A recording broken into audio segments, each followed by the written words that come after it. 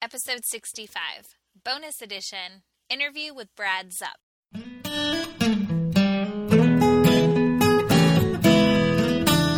Educators, is your passion tank running on empty? Look no further. Gretchen of Always a Lesson has a double dose of just what you need. Come fill yourself up with an empowering educators podcast to start your day feeling empowered.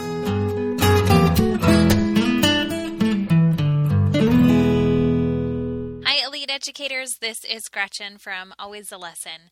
And whether you're teaching a lesson or you're learning one yourself, this podcast is for you.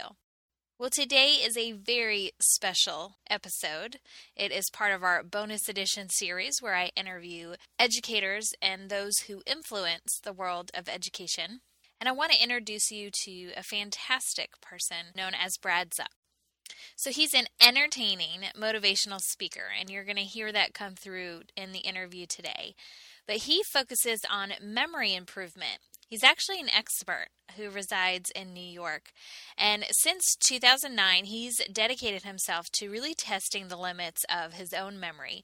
And you'll hear this cool story he shares with you of how this all even developed.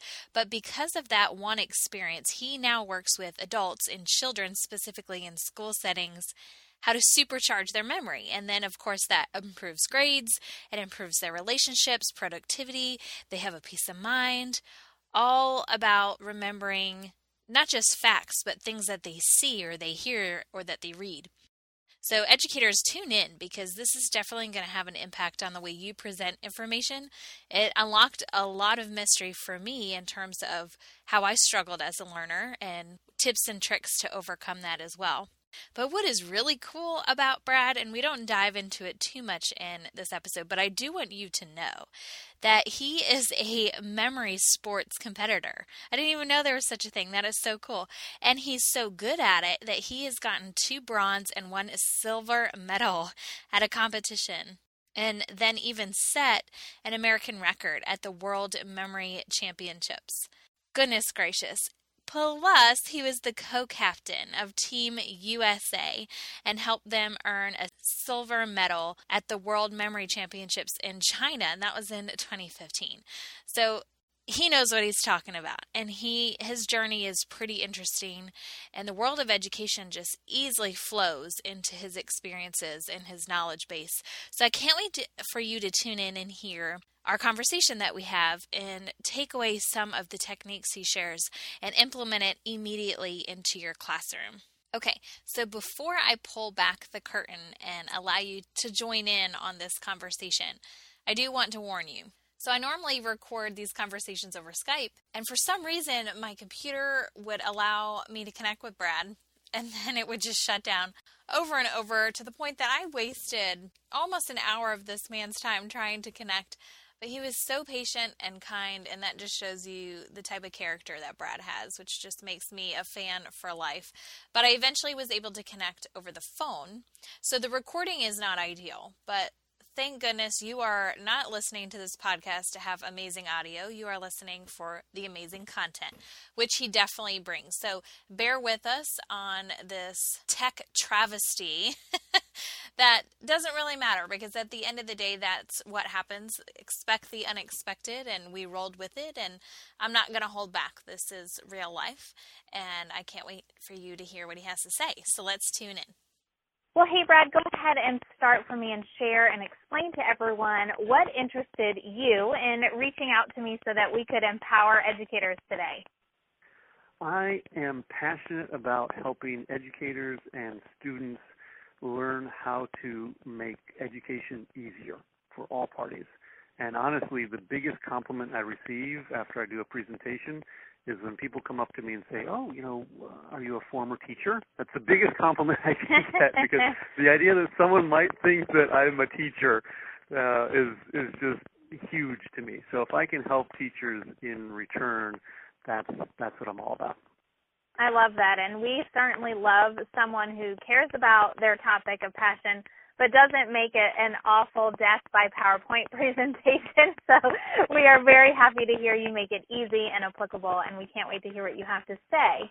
So with that said, why don't you just fill us in real quick, what are you doing as your current day job? My current day job is I go into schools as a arts and education presenter and make learning how to remember better fun and easy for grades 3 through 12. I'm starting to do some college, and I also do corporate events and stuff like that. But probably about half of what I do is going into schools and presenting about how to improve, how to remember more of what we see, hear, and read. So it's not just about memorizing facts. It's really about bringing focus and using our natural memory talents to remember better. And if that's a fact, that's great. And if it's just the teacher says whatever, that's important to be remembered as well. And so what got you into, one, memory, but two, really wanting to go into schools to share this information? Well, first, memory. When I was in my early 20s, I was working in Japan, and I really felt compelled to learn the language because I was going to be there for 6 months. So before I went over, I took a book from the local college bookstore, basically a textbook on how to speak Japanese. And also, I knew that I'd studied French in school, and it wasn't easy to learn, so I figured I needed some help. So I just went to the bookstore and asked, how can I remember languages better? And they said, well, how about a book about memory? So I took a book about memory and a book about Japanese language. And I sat down when I got over there, and I just started. I read the memory book and specifically the chapter about how to remember languages. And then I opened the textbook and I started teaching myself to speak Japanese. And of course I had, hundreds of thousands of teachers all around me, or people I could practice with. And I just did it's kind of like cooking. I just followed the recipe and I made a wonderful dish. I could actually speak the language. And I started memorizing 50 to 100 vocabulary words a day. And it came easy to me because I was using these techniques I'd never heard of before.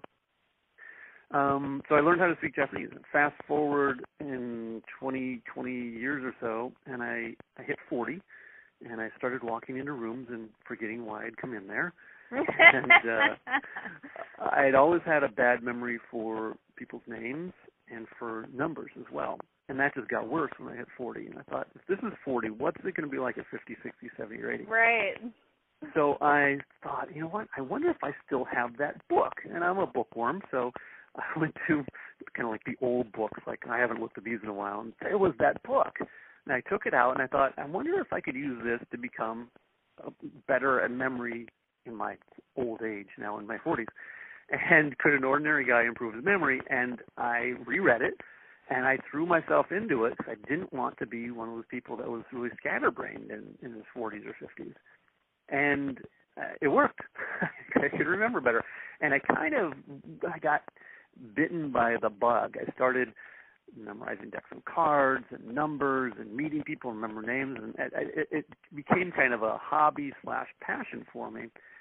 And I was doing another arts and education show, which I still do, which is about personal finance because I'm also a former financial planner.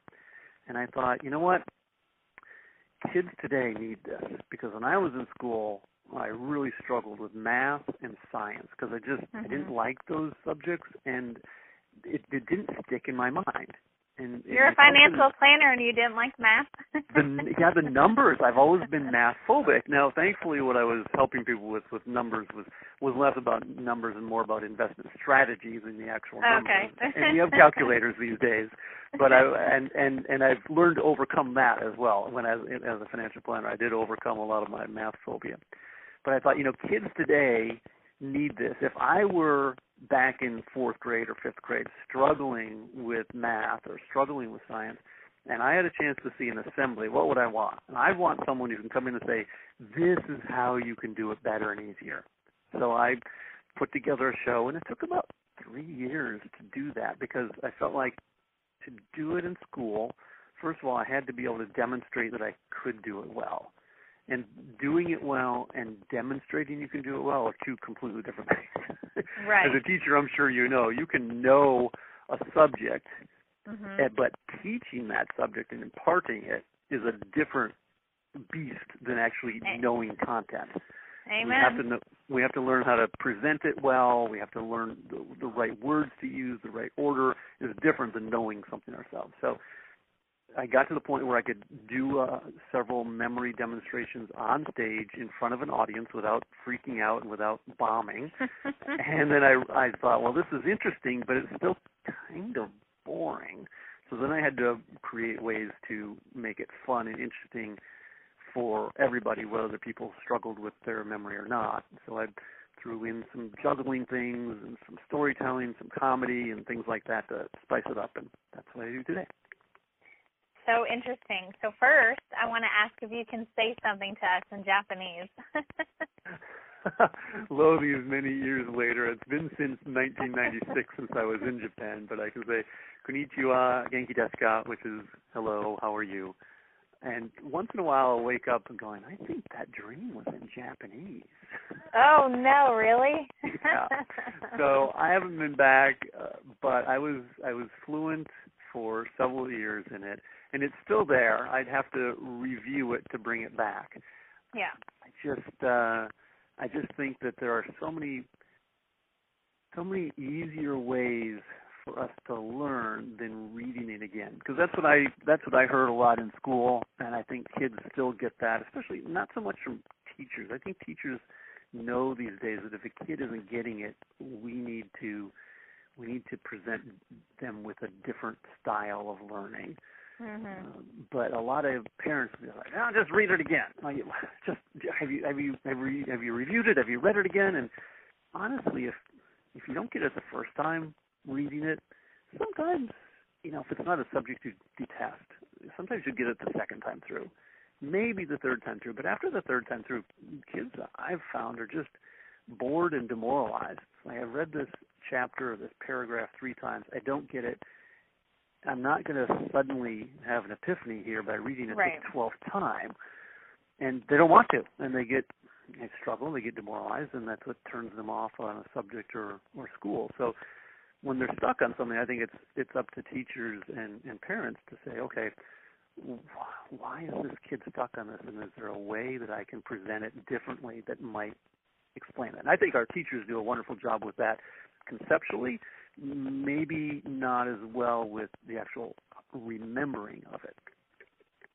Yeah, and I think the better that a kid can express, this is why it's confusing to me, or this is why I don't get it, it helps the teacher say, okay, now I know what angle to take because you've pinpointed why this isn't working for you or why it's not translating to you. So I think it's working in combination with the kids and the teachers to be able to figure each other out to provide those multiple avenues. But I agree, just rereading something over and over isn't going to help. You need to ditch that book, get a new one so you can read it in a new way. Exactly. And that, what you said, opens up a whole new can of worms, like, is there enough classroom time to have that conversation with the child, and is that particular child able to express him or herself well enough to say, this is where I'm stuck or how I'm stuck, so the teacher, if she or he has time to kind of diagnose and say, oh, okay, so we need to do that this way for you. That's a whole different podcast topic, I guess. Yeah, it totally is. I was just thinking, we call it metacognition, so it's thinking about your thinking. And we don't rarely do that as adults, but we don't teach our kids to do that. So they're like, I don't get it. Okay, why? Well, I don't know. I just don't get it. We haven't taught them how to do that. But you're right. We could go on for that for a while. But I wanted to ask you were saying you were doing some different exercises during a demonstration. I certainly don't want you to give away all your secrets, but give us an example of something that you would showcase to students about memory when you're doing a presentation. Oh, sure. And I tell kids in the presentations that unlike a magician who never reveals his secrets, the whole show is about revealing my so-called secrets, because that's how you're going to learn. One of the things I do in the beginning is I talk about, just briefly touch on how hard it is to remember names. And we moved a lot. My dad was a vice president at a corporation. He was sent to basically fix the different branches. So whenever a branch was fixed, it was, well, let's send him to a different one that needs help. So I moved to different schools a lot, and one of the most embarrassing things was things was not knowing my classmates' names.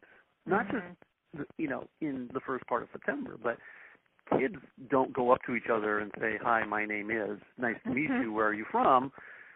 You just kind of have to pick up a name. And I remember once in third grade, it was a new school, but I'd been there all year. It was late spring, and the teacher asked me to hand out papers that had been graded. I didn't know my classmates' names. It was so embarrassing. I hold the piece of paper and I say, "Oh, Johnny, you got a B," and I'd kind of look up and see who seemed excited or disappointed by a B, and that was probably Johnny. So I talk about names and how important names are when you're a kid or when you're an adult. And then as the kids stream in with their classmates before the show, I'll take a whole class and I'll memorize the 20 or 30 kids' names or more, given how much time they go in. So I have everybody's name, everybody that I introduced myself to and got their name, I'll have them stand up. And there'll be between 30 and 60 kids standing, and then I'll say, "All right, imagine if you were at the first day of camp or the first day at your basketball tryouts or your first job in several years, and you met all these people and could go down the line and go, okay, you're Gretchen, you're this, and I name them all." And of course the teachers are blown away that in 5 to 10 minutes I met 50 to 60 kids and memorized their names. And the kids are impressed too, because they see that, wow, this is something he did right in front of us. Yeah. And wow. he's going to show us how to apply that, which is not all that applicable to kids' lives in third and fourth grade, but it's the same concept. We can use the same memory concepts to do names, to do foreign languages, to pay more attention to what the teacher's saying. They're the same concept. So that's one thing I do. And then another one is I have the kids, the last couple of years I've done a 40-digit number. So I have 20 kids give me a 2-digit number that they make up, so anything between 00 and 99. And I type it into my laptop and it shows up on the projector screen. And then I take about 10 to 15 seconds to memorize that number and close my eyes and recall it for them. So it's, again, another thing they see. It's done right there in front of them. There's no tricks involved. And then we talk about how to remember numbers easier, too. So I really related to you when you said you couldn't remember things, but now I'm feeling like, okay, I cannot relate to being able to recite that many people's names or digits. So really, how do I overcome such an obstacle to show that growth that you yourself have kind of gone on in your journey? Well, I think it's kind of like having a guest musician come in and present and going, well, I play the piano, but not like that. We don't necessarily have to get to the level of the expert. My whole thing is I can't really get anybody from 0 to 100, but if I can get you from 0 to 1 or 2 while I'm there doing a presentation or while you're reading my book or, looking at tips on my website or something, and then inspire, whether it's a kid or an adult, to start that journey of discovery, that's what I think. And just the journey of discovery is going, okay, I struggle to remember in certain areas. Where am I having the most trouble? And is there anything I can do, a couple of little baby steps to prove to myself that I can actually remember better? Because if we have an initial success, whether it's with a sport or learning a new math, a way to do a new, like in the younger kids, when they first do an easy division problem, they go, oh, I can do this. That's a lot better than giving them, divide 452 by, 93. They go, what? I have no idea what's going on. We start easy. So that's the thing. And for me, it's figuring out and helping people figure out, where are you being tripped up? Because when I first started this journey, I thought remembering was just one moment in time. We either remembered or we forgot, right? That's what's the answer? I don't know. I forgot. I must not be a good student. This is what happens to a lot of kids. Remembering those 3 steps. First, we have to get the information. So some kids or some adults aren't able to pay attention, aren't paying attention, they hate the class, they're sitting in the back when they should be sitting in the front, or vice versa. They're sitting next to their best friend, which is always a downside. Or maybe they're not sitting by their best friend who's a real support, and it's a bonus. So they're not getting the information. You know, if the kid never hears, hey, make sure you get this permission slip signed and return it, they're never going to return it. And did they forget that? No, they just didn't hear it. So obviously getting the information and focusing is probably the most important step. But the next step up the ladder, up the stairs, once you get the information, you really have to save it. And there's certain ways that our brain is more receptive to memories. So if we're not organizing our minds, if it's not saved well, it's not going to stick in there. And the last step before we get the prize of remembering is recall. And sometimes we have students or us as grown-ups where we blank out, and there's specific reasons why that may be happening. So really, you talked about the metacognition, the thinking about the thinking. That's where I recommend teachers go first. Is if a student is consistently having trouble, especially like with a particular subject, is to talk to them and say, here are the steps to remembering. Where do you think you're having trouble? Do you study? Do you get the information? You're obviously listening during class. I see that. Or you're studying, you're doing your homework, yes. But then you come to class and we have a quiz and you do so poorly. What's going on?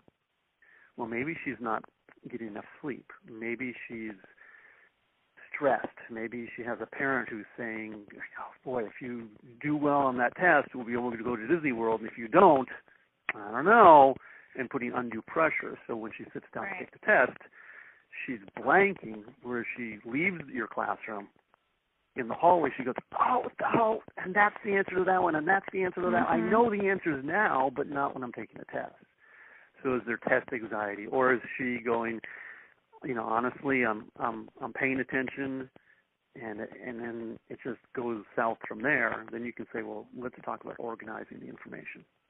So it's really, figuring out, which is so much of the teacher's job, figuring out where the problem lies and saying, okay, well, here's a strategy to fix that. I love that. I'm just thinking about myself here. I freeze sometimes when I'm put on the spot to recall names of things, whether it's, I saw this show or that person's name or turn on this road. And then you're right. As soon as the conversation's over, I remember every detail. But when you put me on the spot, it's like my brain shuts down. So I think it's also helpful to share as a teacher those things you struggle with and share your story to not only make you relatable, but to share strategies of how you've overcome, some of those things, or, if the student is really anxious about the test, here's some strategies that help me calm down before, my big moment, and, not making them feel like they're alone in this. Mm-hmm. And I think our teachers are doing a great job with all of these kind of on an unconnected basis. So I think teachers, you've been well taught and you've had experience in, that kid obviously is having, some test-taking anxiety. Okay, I can help with that. I have solutions for that. This kid is obviously not paying attention. We can move her to the front of the class, or we can do this, or let's have a conversation during parent-teacher night about plenty of sleep and things like that. I don't think that we've been instructing our teachers on how to put them all together specifically around memory. So I think it's kind of a piecemeal solution. But if teachers can look at this as there are definite steps to remembering. I mean, look at your life and you see that, okay, yep, that's it. I'm put on the spot. That's my big problem with names. I'm put on the spot. When I was in Japan, I'd learn all these words and I'd come up with you know what? I could say that when I'm doing a presentation, and they might think that's funny or they might think it's clever. Then I go out on stage and go to say the word or the phrase that I could say very well off stage, and there'd just be this block where it wouldn't come out. And that's that third step. That's that recall. It's in my mind. I've got it. And I'd go, And I'd have to just go right on because I wouldn't have, it hasn't moved its way from that part of my brain into the forefront onto my tongue. So that phrase, it's on the tip of my tongue. Right. It's so perfect because it is. It's just right there, but it can't come out. And it takes, working through the stress and also just the practice of taking a test or learning, okay, when I get out on the stage and I try to say this thing for the first few times, it's going to be tough, but I'm going to keep at it because probably for me it was about the fourth or fifth time I tried. Somehow I managed to spit it out and it would come out. So don't know if that helps any, but another great thing I think for teachers is to, once they understand this whole process, that memory is 3 steps and there's specific solutions for each step, is being able to explain that to the kids and then being able to ask kids, well, how are you going to remember that? And not necessarily always ask it rhetorically, but to say, okay, Gretchen, we just covered, whatever the area of a parallelogram. How are you going to remember that? That it's base times height. And have Gretchen go, oh, seriously, you want me to tell you? I don't know. but that makes Gretchen go, how am I going to remember that, the area of a parallelogram is base times height? And then that becomes a discussion that the whole class can benefit from. Yeah, I'm thinking you could almost have, we call them anchor charts. They're basically just pieces of paper that you post around the room, really informal, that you can write on as you're learning. And I could almost picture myself saying, okay, how would you remember that? And let's say Johnny says, I would draw a picture or something. And I'd say, great, go put that on the chart over there, and that's one strategy. And how would someone else do it? And someone may say, I have to walk around the room and say it over and over and over to myself. Great, go put that on the chart, and start collecting student strategies so that when they are stuck, hey, go look at our anchor chart and see if there's a way that will help you remember. And then we're kind of compiling all these tips and strategies. And I think that even motivates students of it's not supposed to be like this awful struggle. It's almost just problem solving how you learn and what's going to work, and try it. If it doesn't work for you, try another approach until you can really figure yourself out. Yeah, and it becomes a community of learners. Right. It's not just I'm all by myself here in this row and I'm not getting it and I'm a loser and this is always going to be my life and I hate, fill in the blank subject. I hate math. I hate language. I hate whatever. I hate the teacher because I'm not getting it. Whereas when you hear that someone else go, I don't know how to remember that, or I do this way, I wonder if I could try that. And I think that, it's kind of like hacking learning. It's Yep. showing the kids that there are different ways. They see that there's 5 different ways that their classmates come up with and go, okay, well, I have a way that's completely different than that. And that's okay because we're all, a lot of us seem to be learning different ways. So I'm cool. Yeah. Because I've got to, and what I've seen and heard from teacher feedback is that creates kind of a storm or a wave of kids going, well, this is how I remember it. And they get approval for their creativity and for their way of learning, and they realize that, I do read something 6 times and it works for me. 5 times doesn't, 7 times is boring, but 6 times works. Or, I need to go home and I need to read the chapter again. If I can read it to my puppy, while mom's cooking dinner, I've got it. Because I need to teach it to my little sister. I need to go to my big brother and say, I learned this today. Do you remember this from when you were in 5th grade? And that's what works for me. And teachers have said, when I ask that, it gets kids thinking, okay, this is something obviously important to remember, which brings the focus and attention. And then they figure out, okay, so that's step 1. And then step 2 is organizing it and saving the information. And kids save things in different ways. So, okay, I need to read it with my finger underneath the words and I'll remember better. Great, that's a tactile. Great, you got that. So So they get encouragement for their style of learning and how they organize their mind. And they're thinking about, how am I going to organize this information in my mind? And then they get encouragement for recalling the material, because ideally you're saying, okay, so how does drawing a picture of it help you remember A equals B times H? Oh, that's this way, or whatever. So, Common Core is getting more and more away from memorizing facts, and there's a debate about that, which I don't think we need to get into.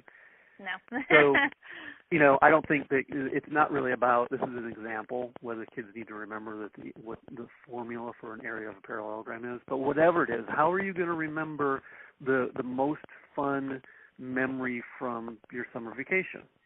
How are you going to remember all the things you learned this week? And that's another tip that I use for parents is, I loved your recent podcast about the H word, the homework. And what kind of didn't come up is the importance of review in memory, whether that's homework or not. And when I help adults or kids with this, one big thing is, it helps me, it helps my wife and I now with remembering things from our day, is just kind of reviewing the day. So if a child is struggling in math, just to say, okay, well, in Mrs. Bridger's class, you had math today. I know that's been kind of a tough class. What did you learn today? And, of course, the kid's answer is almost always, nothing. Right. But if the parent is willing to stick with that and say, oh, I understand that. So, but what did you talk about? Are you still on long division? Are you still on algebra? Are you still on area of parallelograms and different, cones or whatever? And have the kid then talk about, well, she was teaching me something about such and such. Just that, scientists are finding that just bringing to mind something helps our minds go, ooh, okay, well, I'm hearing this again. This might be important. I better start transitioning this to long-term storage because I'm hearing this again, which is kind of like why we hear the latest Taylor Swift song and we remember the lyrics, because we hear it 12 times on our commute home. Yeah. And then we're kind of singing it to ourselves as we're cooking or eating dinner, or we hear it again on YouTube, and it's stuck in there. But we can purposely do the same thing with any subject, and that's just by having a dialogue with our kids or our students about something we know they need to keep in memory, and having them tell us specifically. And there's too much going on in the day to say, tell me everything that you studied in every class, but we can pick out the one or two classes they're struggling in and say, okay, well, you didn't have any homework. Okay, that's fine, whatever. But tell me what happened in that class. What did she write on the board? Really, what do you remember? Anything that she wrote on the whiteboard? And have the kid kind of close her eyes and say, there was that square thing that looks like it's falling over. It looks like it's a house that's about to fall over but doesn't have a roof, and it's a pair something. You mean a parallelogram? Yeah, parallelogram. Kids can remember. We all remember pictures or things we see really well. So if we can ask our children, what did you see on the whiteboard? What chapters did you study? What were the pictures in the book? That helps the mind say, this is important information, let's stick with it. Well, what I like about all of what you're saying is it's real-world application, and the kids can hear this and say, okay, I get why I need to do this. I see how it fits my home life, my school life, my future, and that's really what I want out of this, is that teachers say, okay, I don't want you to just memorize your math facts, but I do want you to learn habits to retain information, because that's going to help you moving forward in your academic career, in your business life, whatever may come in your future. But these are, real life strategies that you can use in any scenario to ensure that whatever's coming in actually stays in, and you prune out what you don't need anymore. But that could really take that anxiety away from a student to say, I can actually combat my poor memory if I teach myself these techniques to do so. And because of that, I don't have to know everything, but I just have to know how to access it or practice it a certain way so I can access it later. I think this is really powerful stuff. It really is, and it's just wonderful. You teachers know how wonderful it is that moment when a kid gets something, whether it's how to multiply fractions or whatever, is when a kid starts to get it, it's like, especially if they've struggled, it's just such a joy to behold. And it's the same with memory. When a student feels like he doesn't remember, well, and that's my thing is, kids aren't thinking, I don't remember well. Kids are thinking, I'm dumb. I'm bad at school. I'm a bad student. They're not thinking, or I hate math, or I hate science, or I hate social studies, because I can't remember these things. But I don't really even think that the I can't remember it comes up. It's just I don't know it. Mm-hmm. And some things are very much conceptual, and that's, I'd say, the majority of what we're teaching kids in school is conceptual. That's learning. Memory or memorizing is a small part of that. But that's why it's really important to figure out, is this a memory problem, or do they not understand the concept? And sometimes they don't understand the concept because they don't have the foundation of remembering previously. Like, it's so hard to have a higher level conversation about the cause of World War II on Thursday if they don't remember who was in World War II for Monday. Right. Or it's hard to discuss the steps to whatever in math or science if they don't remember what they learned the day before. So there are memory things that aren't memorizing that do need to happen, and that's not all pull out that fact from memory. A lot of it is paying attention. And I think improving memory is kind of like teaching chess or teaching music instruction. The music has its own benefits. Learning chess is important, but learning music, learning chess, learning certain other things, even certain sports, helps to train the mind. If you're in, say, probably a little bit like junior high or high school basketball, and you're learning plays or football, you have to learn how to pay attention better. So there's some residual positive effects. The same with music. The studies that show that learning music helps the brain so much because you're learning to pay attention to the music teacher, because you can't talk while the music teacher is trying to explain what you're going to do next. And you have to remember this, you have to remember that. And so there's a lot of different things that we've taught kids to do that help memory, and I'm trying to take that from let's do all these other things to help with memory, and let's actually teach memory. Let's spend a day or an hour or a week teaching kids, here are the concepts of memory, and then go teach them the rest of the stuff so they have that foundation. So speaking of that, I know you shared with me, and I'm going to put it in the show notes so the audience can snag them, but you shared with me a report, 10 ways to supercharge your memory, and some tips on how to help children improve focus and memory. So tell us about those two resources. The one resource, the first one you mentioned, is more for adults, but there's also games to play either by yourself or with your kids instead of having the iPad on so they can watch TV or a video in the back as you drive. You may look at your picture. You may not be old enough to remember playing like I Spy, things like that, in driving games to keep kids occupied for long drives. But we used to play games where we improve our ability to notice things. So playing games like that, there's some tips and games in both the free reports, but specifically the one for adults covers that.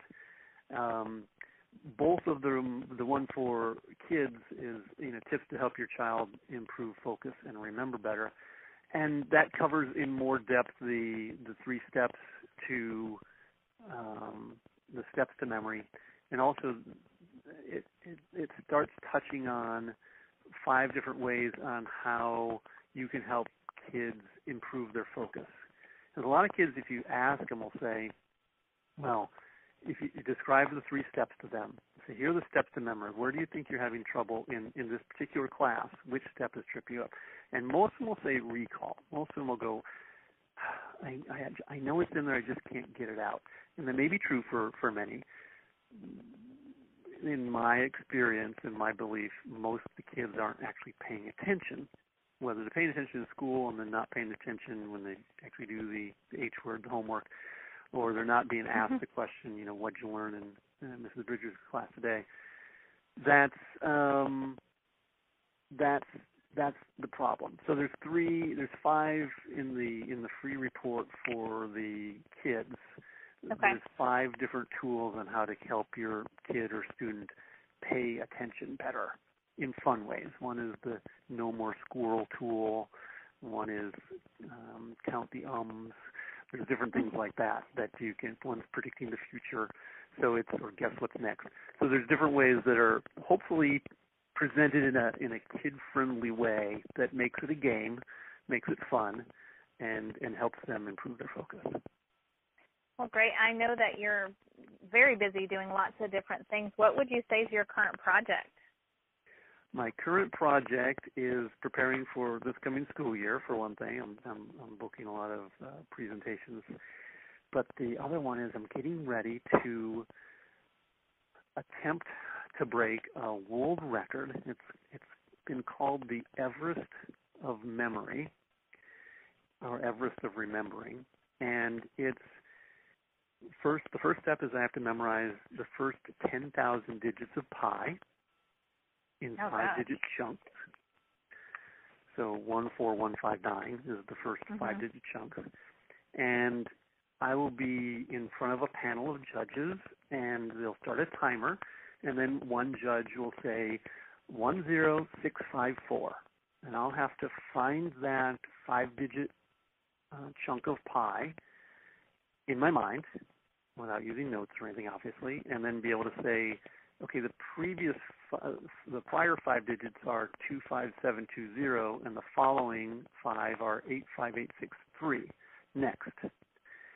They'll do 50 5-digit chunks, and I have to get them all right, and the time it takes for them to say the numbers and for me to recall, that's the timed, and the record is about 15 minutes, the world record, and I'm shooting for 10 minutes. So it's like memorizing a 10,000-word poem. Oh, my God.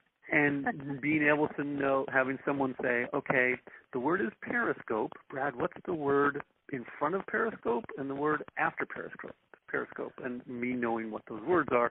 And then someone going, okay, and the next word is orange. Okay, well, orange occurs in 2 places. You want the first one or the second one? The second one, please. Okay, the word right in front of orange is so that's what it is. So I'm actually, it's a competition for the world record, but I'm also competing with another memory athlete friend of mine. He and I are both going to do it back to back. We'll be sequestered, so neither one of us will know what score the other one got. So we're attempting to beat the world record, both of us, and then we're attempting to beat each other too. So we're going to be live streaming it. I'm not sure when your podcast will come out, but it'll probably be available on YouTube, or I'll also put a link to it on my website, assuming I do well. That is so great. And I know that you're going to nail it, but, man, just listening to you describe what you have to do, like my palms are sweating. I don't even have to do this, but I am just totally withdrawing out of fear. Well, and that again comes from, it's kind of like if there's a lot of people, I think a good analogy is there's a lot of people that think they're not good artists. And a lot of times there's some very good reasons for that. Once we turn a certain age and we get frustrated because what we draw doesn't look like what we think it should look like, and a lot of us give it up. But according to art teachers, that's fixable. We just have to work at it.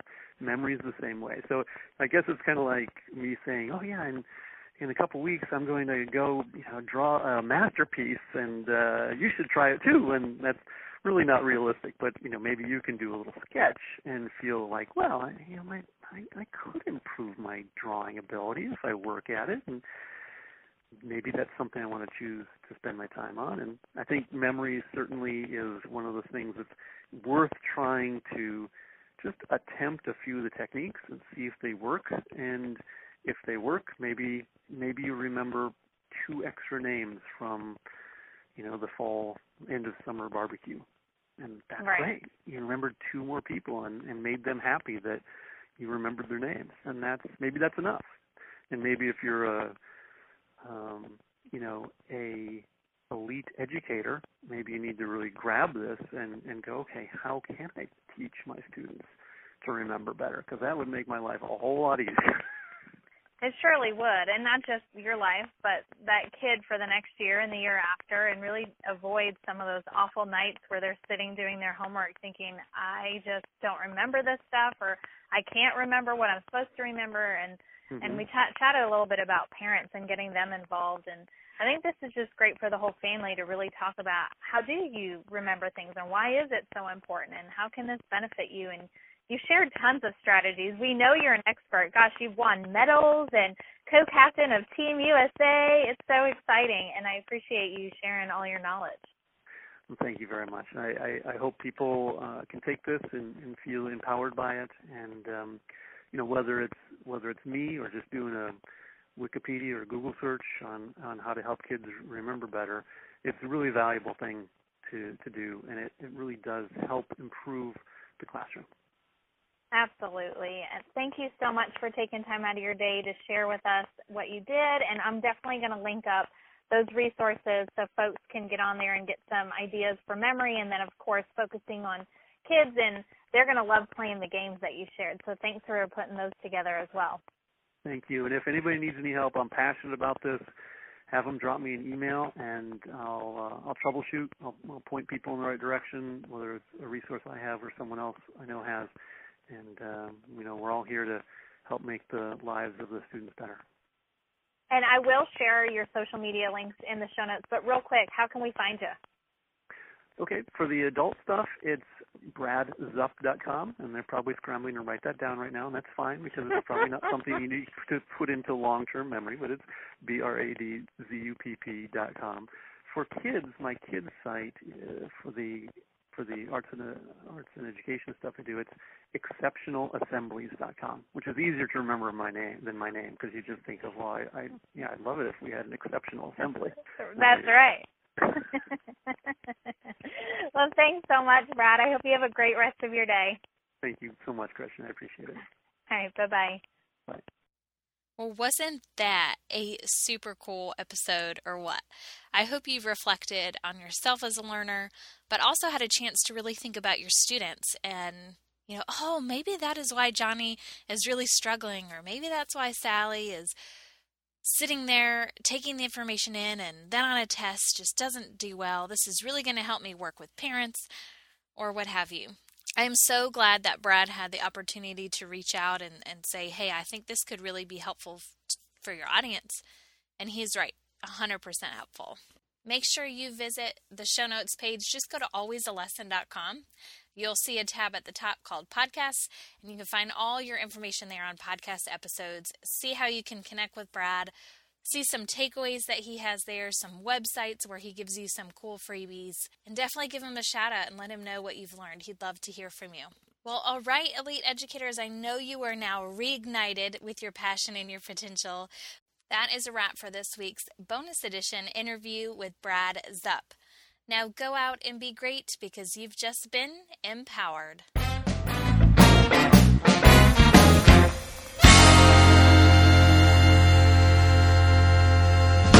This podcast is sponsored by the Educators Podcast Network, a podcast network that encourages you to think about your profession and succeed in the world of education.